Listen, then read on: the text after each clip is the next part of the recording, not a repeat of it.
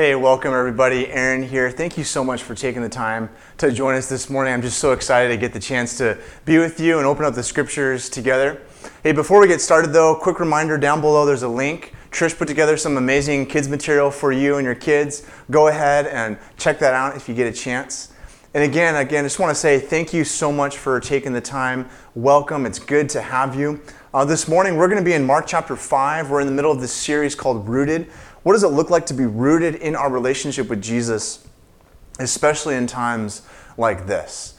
And then for today, we're going to be in this story. What's one of my favorite stories in the book of Mark chapter 5. And I'm really excited to be with you in this story. And today what we're talking about specifically is what does it look like to be pursuing Jesus, rooted in our pursuit of Jesus. Yes, Jesus is always pursuing us. You know, I think of the story of the prodigal son, but there's also this invitation in Scripture, in the language of the Psalms, to quote, seek his face, to pursue, to go after, to seek Jesus more and more, to go deeper with Jesus. You know, and especially in times like this, where there's a lot of fear and even uncertainty. I don't know about you, but the longer that this shelter in place goes on, it's easier to sort of give into the fear and sort of dwell on the uncertainty of it all. You know, a couple months ago when this thing first started, at one level, I wasn't really that fearful. I was like, no big deal. This is fine. We'll just, it'll pass and we'll be back to normal in no time. But the longer that this has gone on, it's just really easy for me to sort of give into some of the fear, and a lot having to do with the future. I mean, what is the future going to look like? What is normal or the new normal going to be like? You know, but one thing that has been just so healing and helpful for me in this season is to go back to the scriptures and to a few key passages where God has consistently spoken, and I know that he's going to speak afresh in this season. So for today, I actually wanted to share one of those passages with you. It's actually from the book of Mark. I mentioned that a moment ago.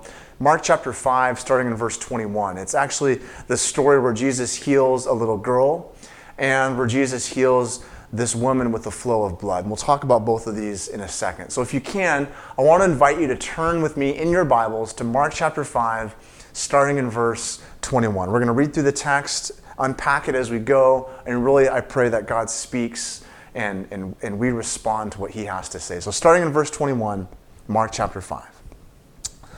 When Jesus had crossed again in a boat to the other side, a great crowd gathered about him, and he was beside the sea. Then came one of the rulers of the synagogue, Jairus by name, and seeing him, he fell at his feet and implored him earnestly, saying, "My little daughter is at the point of death. Come, lay your hands on her so that she may be made well and live." And Jesus went with him. I mean, this man is desperate. This man, the text says, is a ruler of the synagogue. He would have had a very high reputation in the community, but that desperation, all that reputation goes out the window as he is desperate. He implores Jesus, asking many times. It's like this idea of coming again and again, "Jesus, my little daughter is dying or is at the point of death." Now pay attention to that phrase, daughter, because it's going to come up again in the text. Jairus says, "My daughter is dying. Come and save her that she may be made well." And notice how Jesus responds to this man's faith. He gets up and goes with him.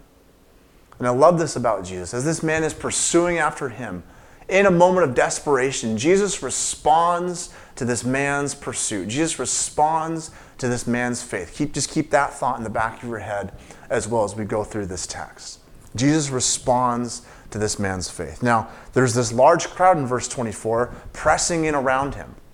In verse 25, there was a woman who had been subject to bleeding, a discharge of blood. It's this condition that we'll talk about in a second here, for 12 long years. I mean, this condition would have made this woman unclean, unable to be a part of society according to the book of Leviticus in Leviticus 15. A social outcast. I mean, just imagine the lack of not having any human connection or touch this woman would have experienced for 12 years. And the text says in verse 26 that she suffered a great deal under many physicians and spent all that she had and was not getting better, but only grew worse. I mean, again, try as best you can to imagine being this woman. This woman, maybe she's sort of chasing after all these different ways to get healing and isn't really finding any solution. Maybe, though, she's a victim. Maybe these doctors aren't doing what they're supposed to be doing. And regardless, in this story today, we're going to see that Jesus comes and responds to this woman's faith as well, and brings healing to her life as well. I mean, Jesus is responding to this pursuit, both of Jairus and of this woman. Because in verse 27, the text says, she had heard about Jesus. She came up from behind. Now compare that with Jairus. I want to do this throughout this story. Compare and contrast Jairus and this woman. Jairus came to the front of Jesus, kneeling. But this woman comes from behind Jesus. Perhaps there's this sense of shame on the part of this woman, not actually being allowed to even be near a crowd, let alone a rabbi like Jesus. But this woman says, even if I just touch the edge of his garment, I will be made well, or I will be healed. Verse 29, and immediately the flow of blood dried up, and she felt in her body that she was freed from her suffering, or freed from her affliction, another translation puts it. Now, it's really interesting what's happening here in this text. Notice again, as the story continues in verse 30, Jesus perceives that power has gone out from him. He turned around and asked, "Who touched my clothes?" Now, I love what the disciples say next in verse 31. Jesus, don't you see the people kind of crowding around against you? His disciples answered, and yet you ask, who touched me? But Jesus kept looking to see who had done it, the text says. See, Jesus knows the difference between the dozens of people perhaps just casually bumping into him versus the intentional pursuit of this woman. There is a massive difference, is there not, between casual contact with Jesus and intentional pursuit after? Jesus notices the latter, the intentional pursuit, and he responds to that intentional pursuit of him. It's part of his character, it's part of what he does. But notice also, though, that this woman touches Jesus' garment. Now, what's going on here? What's so special about this garment? I mean, is this like this superstitious sort of thing going on? Is this kind of like, back in the 90s, when we all wanted a pair of Air Jordans to be like Mike? If I can have a pair of Jordans, right? Last Dance, I can be like Mike. If I just touch the edge of his clothes, I will be healed, I will be made well. Is there like a superstitious thing happening going on here? I mean, Matthew in his retelling of this story, in Matthew chapter 9, makes this same detail a very prominent part of his narrative. In Matthew 9, verse 20, he says that the woman touched the, quote, fringe of his garment. Okay, so what's happening here? Jesus was wearing a garment. Okay, that's basic. We get that. Now, for the next few minutes, I really want to dive into this, and it's going to require you to pay attention for a second. So let me just take like a 5-minute detour through the Old Testament to really give us some background with what's happening here. And what's happening here is, what we'll see is, Jesus was wearing something like this, a Jewish prayer shawl. I have one here. And I want to read a passage from the book of Numbers that kind of highlights what's happening here. You'll see how this goes together. The book of Numbers says this: "The Lord said to Moses, speak to the people of Israel and tell them to make tassels on the corners of their garments throughout the generation, and to put a cord of blue on the tassel of each corner. And it shall be a tassel for you to look at and to remember the commandments of the Lord and to do them, and not to follow after your own heart and eyes." Now, what's happening here in the book of Numbers is God is giving Israel a way to remember the commandments and the instructions that God so graciously gave Israel. And so to this day, Orthodox Jews and Jews throughout the Hebrew Bible, as we'll see, would wear what's called this prayer shawl, and on the corner of these garments would be these tassels. Okay? Now, one thing to point out here is that the Hebrew word for corner is kanaf. Right? Kanaf. It's going to come up again as we go through the Old Testament here. And on the kanaf, there would be these tassels. Now, this is a prayer shawl that comes up throughout, again, the Hebrew Bible. There's actually another somewhat famous story where King Saul is wearing one of these prayer shawls, one of these Jewish prayer shawls, and Saul is in pursuit of King David in the book of Samuel, in 1 Samuel 24. And David is yet to officially ascend to the throne of Israel. David's sort of still on the run from Saul, and David actually has this opportunity in the book of Samuel to go ahead and kill King Saul, and then he'll be able to just kind of have Saul be done away with, and he'll just be able to be king, and all will be made well. But David has integrity, and he doesn't actually kill Saul. Instead, the text tells us in 1 Samuel 24 David cuts off the kanaf of Saul's robe in 1 Samuel 24. Let me just read it to you here in 1 Samuel. Then David arose stealthily and cut off the kanaf of Saul's robe. And in the middle of the story, right, David has this opportunity to kill Saul, and he will just be able to be king, and all will be made well, and he will just be fine. But David stealthily cuts off the corner of Saul's robe. What's also interesting, though, is that it's not just the Jewish people that would have these kanafs, these prayer shawls on the corner, or a corner on these prayer shawls. God also has kanafs. What do you mean? Well, the word kanaf can be translated as wing in the Hebrew Bible. So in the Psalms, when we talk about being under the shelter of God's wings, it's the same word. It's the same word for kanaf. Psalm 17 is a great example.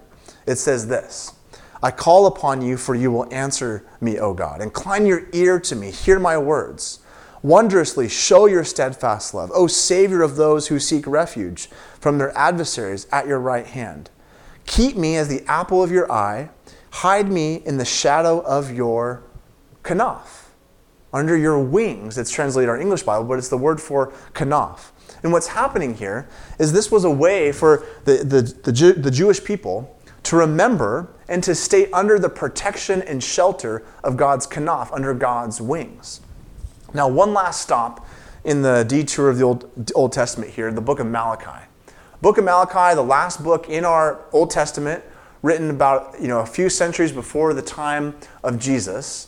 And the last part of the book of Malachi talks about a prophecy of the coming Messiah who would come and bring healing and come and bring restoration to Israel. Malachi 4:2 says this: But for you who fear my name, the Son of Righteousness will rise with healing in his kanaf, in his wings.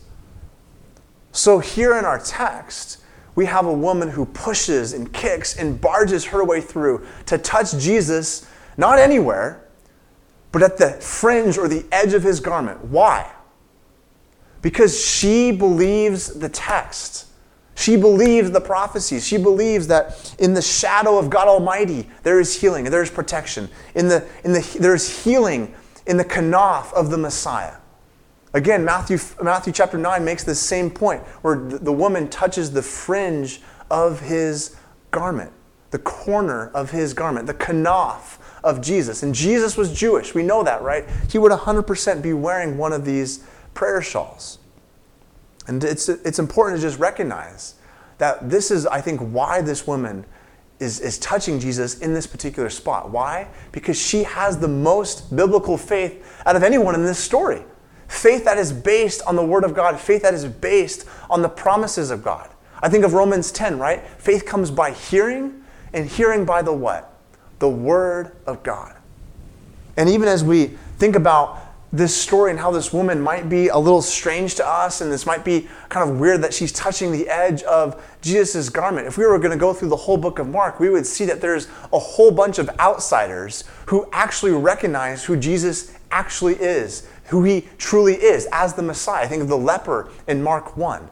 Or the woman here in Mark 5, or the Syrophoenician woman later on in Mark 7. There's a father with a boy with an unclean spirit in Mark 9. Or there's children in Mark chapter 10, or the blind Bartimaeus in Mark 10 later on in that same chapter. All of these men and women were outsiders. And they all were a little bit different. And they all had their little bit different ways of coming to Jesus. Even though they weren't the most well-trained or the elites of society, they had faith to come and pursue. These everyday people, as weird as it might be in the story, as strange as it might be, these are the ones that Jesus responds to. Richard Hayes, a New Testament scholar, talks about this pattern in Mark, where he says the marginalized outsider rightly recognizes Jesus and responds in faith. Even when there is strangeness, in none of these cases does Mark hint that the outsider's perception of Jesus needs correction. I love that. But notice how the story continues. Verse 33. But the woman, knowing what had happened to her, came and fell at his feet, trembling with fear, and told him the whole truth. I think this is just so beautiful in this story. This woman wasn't in it for her own benefit. I mean, she comes to Jesus and she spends the time to tell Jesus everything that's happened and to go deep with Jesus and to experience all that Jesus has for her as she tells him the whole truth. I mean, at one level, she probably was just looking for a healing of this particular disease, but she's going to get so much more. She's going to get the full attention and devotion of Jesus as Jesus brings healing to her. Because Jesus says in verse 34, "Daughter, your faith, your trust has healed you." Not your faith in a superstitious magic trick, but your faith in me has healed you. Go in peace, go in shalom, and be healed, be made new. Go in peace, bring wholeness and flourishing. You have been freed from your disease. You've been freed from your suffering. Notice again, though, Jesus speaks identity over this woman. He calls her daughter. I mean, think of all the other names that this woman would have been called in her life. Outcast, rebel, just a marginalized, no good woman. But Jesus says, no, you have identity now, acceptance now. You're no longer an unclean person or an outcast. You've been given a new identity and wholeness. And this is Jesus' will for each of us, to bring this shalom and identity to each of us. For he says, son, daughter, you have been healed. You have been made well. But hasn't there been something else or someone else in this story as well? I mean, if you're Jairus in this whole turn of events, aren't you going, hey, Jesus, wrong daughter, right? My daughter, I came to you, verse 23, my daughter is at the point of death. Come and heal her so that she will not die. And Jesus goes on and heals this woman and says, to her, daughter, you are healed. I mean, what's going on here? I mean, I think that's a perfect example of God's timing, right? God hardly ever operates on our sense of timing. I think of The Lord of the Rings, right, where Gandalf, he says early on in the first movie, a wizard is never late. He arrives precisely when he means to. And I love this because in verse 35, the text goes on, while he was still speaking, there came from the ruler's house someone who said, your daughter is dead. Why trouble the teacher any further or any more? You know, I think there's an invitation here, though, to trust God in his timings and even in what we might perceive as delays. You know, earlier in the book of Mark, Jesus described himself as a doctor who comes to heal people. And this little girl earlier on in the story perhaps just had a few hours to live. She was like an emergency room sort of patient. And yet this woman, she's had a chronic condition for 12 years. And Jesus heals the woman with the chronic condition for 12 years instead of dealing with the ER patient. I mean, this would be medical malpractice in our day. And then even still, on top of that, Jesus has this long conversation with this woman. In verse 33, he has this whole conversation with her. And it just goes to the point where God hardly ever operates on our time schedule. I mean, have you noticed that? I mean, sometimes doesn't it seem frustrating at times where God's delays are just like, what? God, how long is this going to be like? What are you doing here? And here's the thing. It's easy to impose our timing on God, but I love what Tim Keller says. If you impose your own view of time or schedule on God, you will struggle to feel loved by God. And the question becomes, what do these delays teach us? What does these lessons in God's timing teach us? I think number one, that we are to expect the unexpected with Jesus. I mean, Jairus was planning on trusting Jesus for a healing, but as we'll see later on in the story, Jesus is going to bring a resurrection. Jesus is going to bring his daughter back from the dead. You know, this woman was just expecting a simple healing, but she's going to go public with her whole story and tell Jesus in front of the whole crowd everything. And Jesus is going to give her a new identity. I mean, all of this unexpected fruit comes out of these interactions. I think secondly, Jesus in these instances is reversing human values. I think, again, Jairus with high reputation, high social status in this woman, through Jesus' delay, he loves and cares for them both. You know, there's no favoritism going on here. It's not like, oh, Jesus is going to go heal Jairus first because he has the better social reputation or the better pedigree or the better status. You know, I love what Tim Keller says about this. You put Jesus in a crowd and he gravitates to people who are the most messed up, who have messed up the most, See, listen, it doesn't matter who you are or what you've done. I don't care if you used to be on hell's paid staff. I don't care how far you have fallen. Jesus is, if anything, attracted to the people who are the most messed up and who have messed up the most. See, I think one of the things we learn, again, in this delay, if you will, is that God's not playing favorites. God's not playing favorites. He loves us all the same. But there's this invitation to trust God in these moments where it seems like, God, you're taking so long, or your timing is off.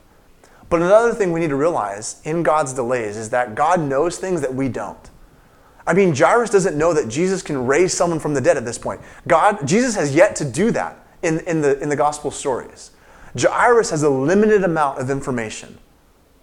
And more often than not, we don't know the whole story. In reality, we often don't know all the details. We have a limited perspective. I just think personally on some of just going through life, seeing how it feels like God often delays. And oftentimes, just in those moments, I see it in my own life where there's this sense of self-centeredness that just rises in my heart, where I begin to attack God and I begin to have these feelings of arrogance where, God, it's like, you should do this now. You should just be fixing this situation now and do it now. We're in this kind of microwave Amazon Prime culture, and patience is just really hard, right? But God, I think, through these delays at times is systematically cutting down our pride and our arrogance and is teaching us to trust Him in the slow process. But I love how the text continues in verse 36. But overhearing what they said, Jesus said to the ruler of the synagogue, "Do not fear, only believe." Do not fear, keep on believing. Only believe. I love this, right? Where there's this invitation that Jesus says, do not give in to fear, but keep on believing. See, the journey for the apprentice of Jesus is to grow in our faith and to see our fear removed. To keep on believing. Literally, this is written in the sense where Jesus is saying, keep on believing. Right? Where before you came to me, you were believing then when you first came to me, Jairus. But now something unexpected has happened. There has been a delay, right? I didn't work the exact way you thought I was going to work. I didn't work according to your timetable. It wasn't exactly how you planned. But Jesus says in verse 36, do not fear, keep on believing. Keep on having faith. There's an element of perseverance here. There's an element where Jesus is inviting not just Jairus, but you and I today. You believed before all this happened. You were trusting me before all this happened. So do not fear now, but keep on believing. Keep on having faith. Keep on coming to me. Verse 37, the text goes on, and he allowed no one to follow him except Peter and James and John and the brother of James. They came to the house of the ruler of the synagogue, and Jesus saw the commotion, people weeping and wailing loudly. And when he had entered, he said to him, "Why are you making commotion and weeping? This child is not dead, but only sleeping." And they laughed at him, but he had put them all outside and took the child's father and mother and those who were with him and went in where the child was. Taking her by the hand, Jesus said to her, "Talitha cumi," which means, "Little girl, I say to you, arise." And immediately the girl got up and she began walking around. For she was 12 years of age, and they immediately were overcome with amazement. And he strictly charged them to tell no one about this, and then told them to give her something to eat. I mean, what a beautiful ending to that story. Jesus uses this phrase, or says this phrase in Aramaic, Jesus' native tongue, Talitha cum. And this would be an everyday term, I mean, little girl. It's something that this little girl would have heard probably the morning before, where her parents came into the room and said, "Little girl, it's time to get up for the day. It's time to start our day." You know, what's the significance of this? Why is this phrase being kind of highlighted here for us? Well, I think it's to show that for Jesus, just like this phrase, Talitha cum, was an everyday phrase that her parents would have said to her, for Jesus, defeating death is like not a big deal in a lot of ways. It's just an everyday thing. Little girl, get up. And for us as followers of Jesus, we recognize that Jesus is on a mission to defeat and destroy death. We're told in the book of Revelation that Jesus holds the keys of death. It's a first century way of saying that Jesus has power, the ultimate power over death. And one day when Jesus comes back and all is restored in the new creation, there will be no more suffering, pain, tears, or death. And so as Jesus comes to this little girl and says, Talitha cum, it's like everyday business for Jesus. That Jesus has got this. This is the Jesus that comes to us in our moments of fear and uncertainty. These things that we think are such a big deal are just everyday matters for Jesus. You know, as we kind of close though, I want to offer just sort of 2 quick thoughts for the week ahead. 2 maybe challenges or things to consider. The first is this. Number 1, to sit in this story. Or another way to say that is to pray this story. You know, I love what N.T. Wright says about this passage. He says, in both of these stories with Jairus and the women, both are worth spending time on the inside, in the sense of meditating on them, imagining you're in the crowd, watching it all happen, then if you dare, identifying with the various characters in the center of this drama. And this is a wonderful way to turn Scripture into prayer, both today and in Jesus' day, to turn fear into faith. You know, sit with these stories this week. Think about what character you identify with. Maybe the woman who's desperate for a touch from Jesus, or a touch of Jesus. Or a Jairus, perhaps impatiently waiting for Jesus to show up. Or maybe you're one of the disciples. We didn't really get a chance to talk about any of them as much. Or maybe a bystander in the crowd, amazed or confused or curious for more. Sit with this story this week. See, on one hand, I truly hope God is speaking to you right now. That I believe God speaks every time we open up and read from the Scriptures and pray the Scriptures. God is at work and His Spirit is speaking to us. And at the same time, sometimes we might have to sit with the text for a bit longer, to go back and reread and pray and meditate on these things. See, I invite you this week not to just close your Bible at the end of this and say, okay, decent talk on Mark 5, cool story. But maybe this week, throughout this week, whatever sort of rhythm works best for you, come back to Mark 5. Maybe see if you can read it again, at least maybe 3 times this week, slowly over the next couple days. And just sit with the text. And maybe it will be Wednesday morning or Friday at lunch that the pennies sort of drop and God speaks. And you begin to really see yourself in this story, and you really begin to hear the voice of Jesus say to you, do not fear. Keep on believing. You know, don't close off that opportunity.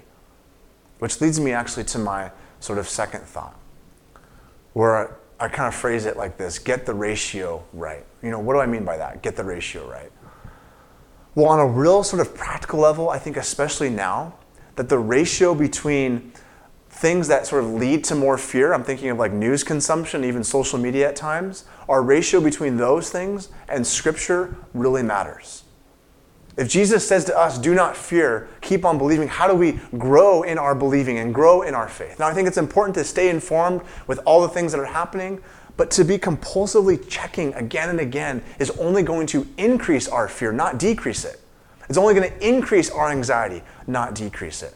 That's what I mean by get the ratio right between Scripture and these other things that can lead to more fear. Remember, faith comes by hearing, and hearing by the Word of God. You know, practically for me, that means I won't even check my phone or even email or social media until after I've spent deep time in the Scriptures. Again, the Scripture's invitation for us is to see that our faith is anchored and rooted in the Word of God, as Jesus speaks to us by His Spirit. And maybe the opposite of faith comes by hearing and hearing by the Word of God is this, that fear comes by hearing and hearing the 24-hour news cycle in our day. Maybe that's an exaggeration, but I think you get the point.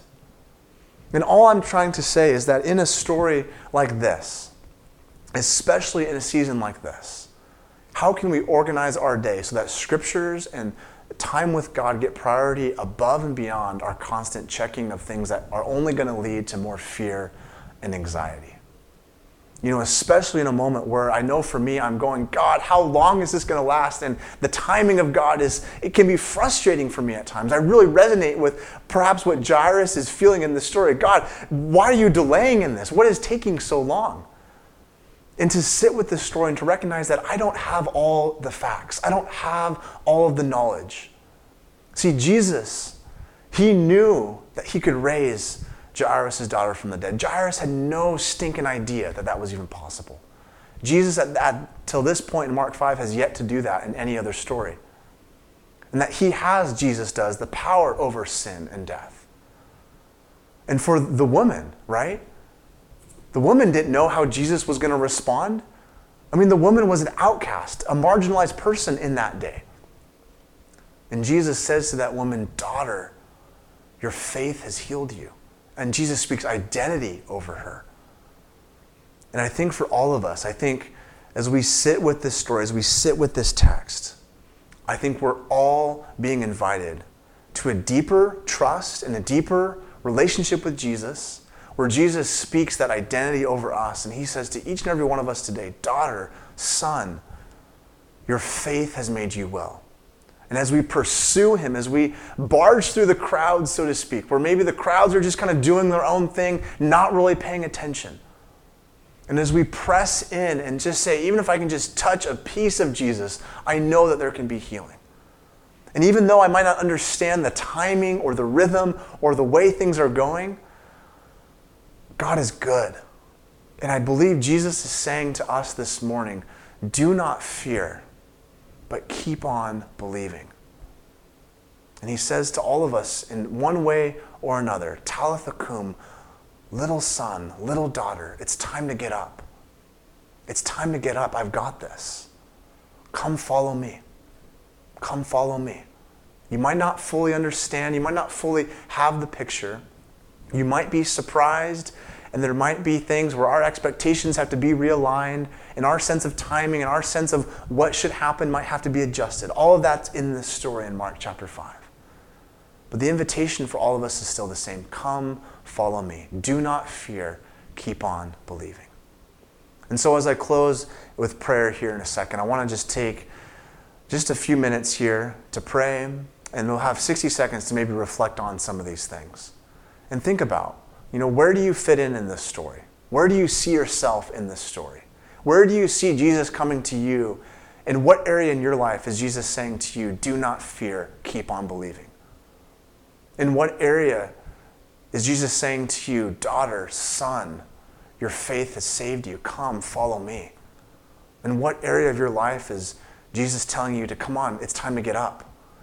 Little girl, little son, little daughter, it's time to get up. Come follow me. Where is Jesus speaking to you in this moment? Because I believe he is. So as we close in prayer and have maybe the next 60 seconds, let that be a time where you can silently reflect and maybe hear God's speaking voice in this time. So Jesus, we love you. We thank you for this passage. We thank you for this text. And God, I pray, Lord, that as we hear this story, we would hear your words and not mine.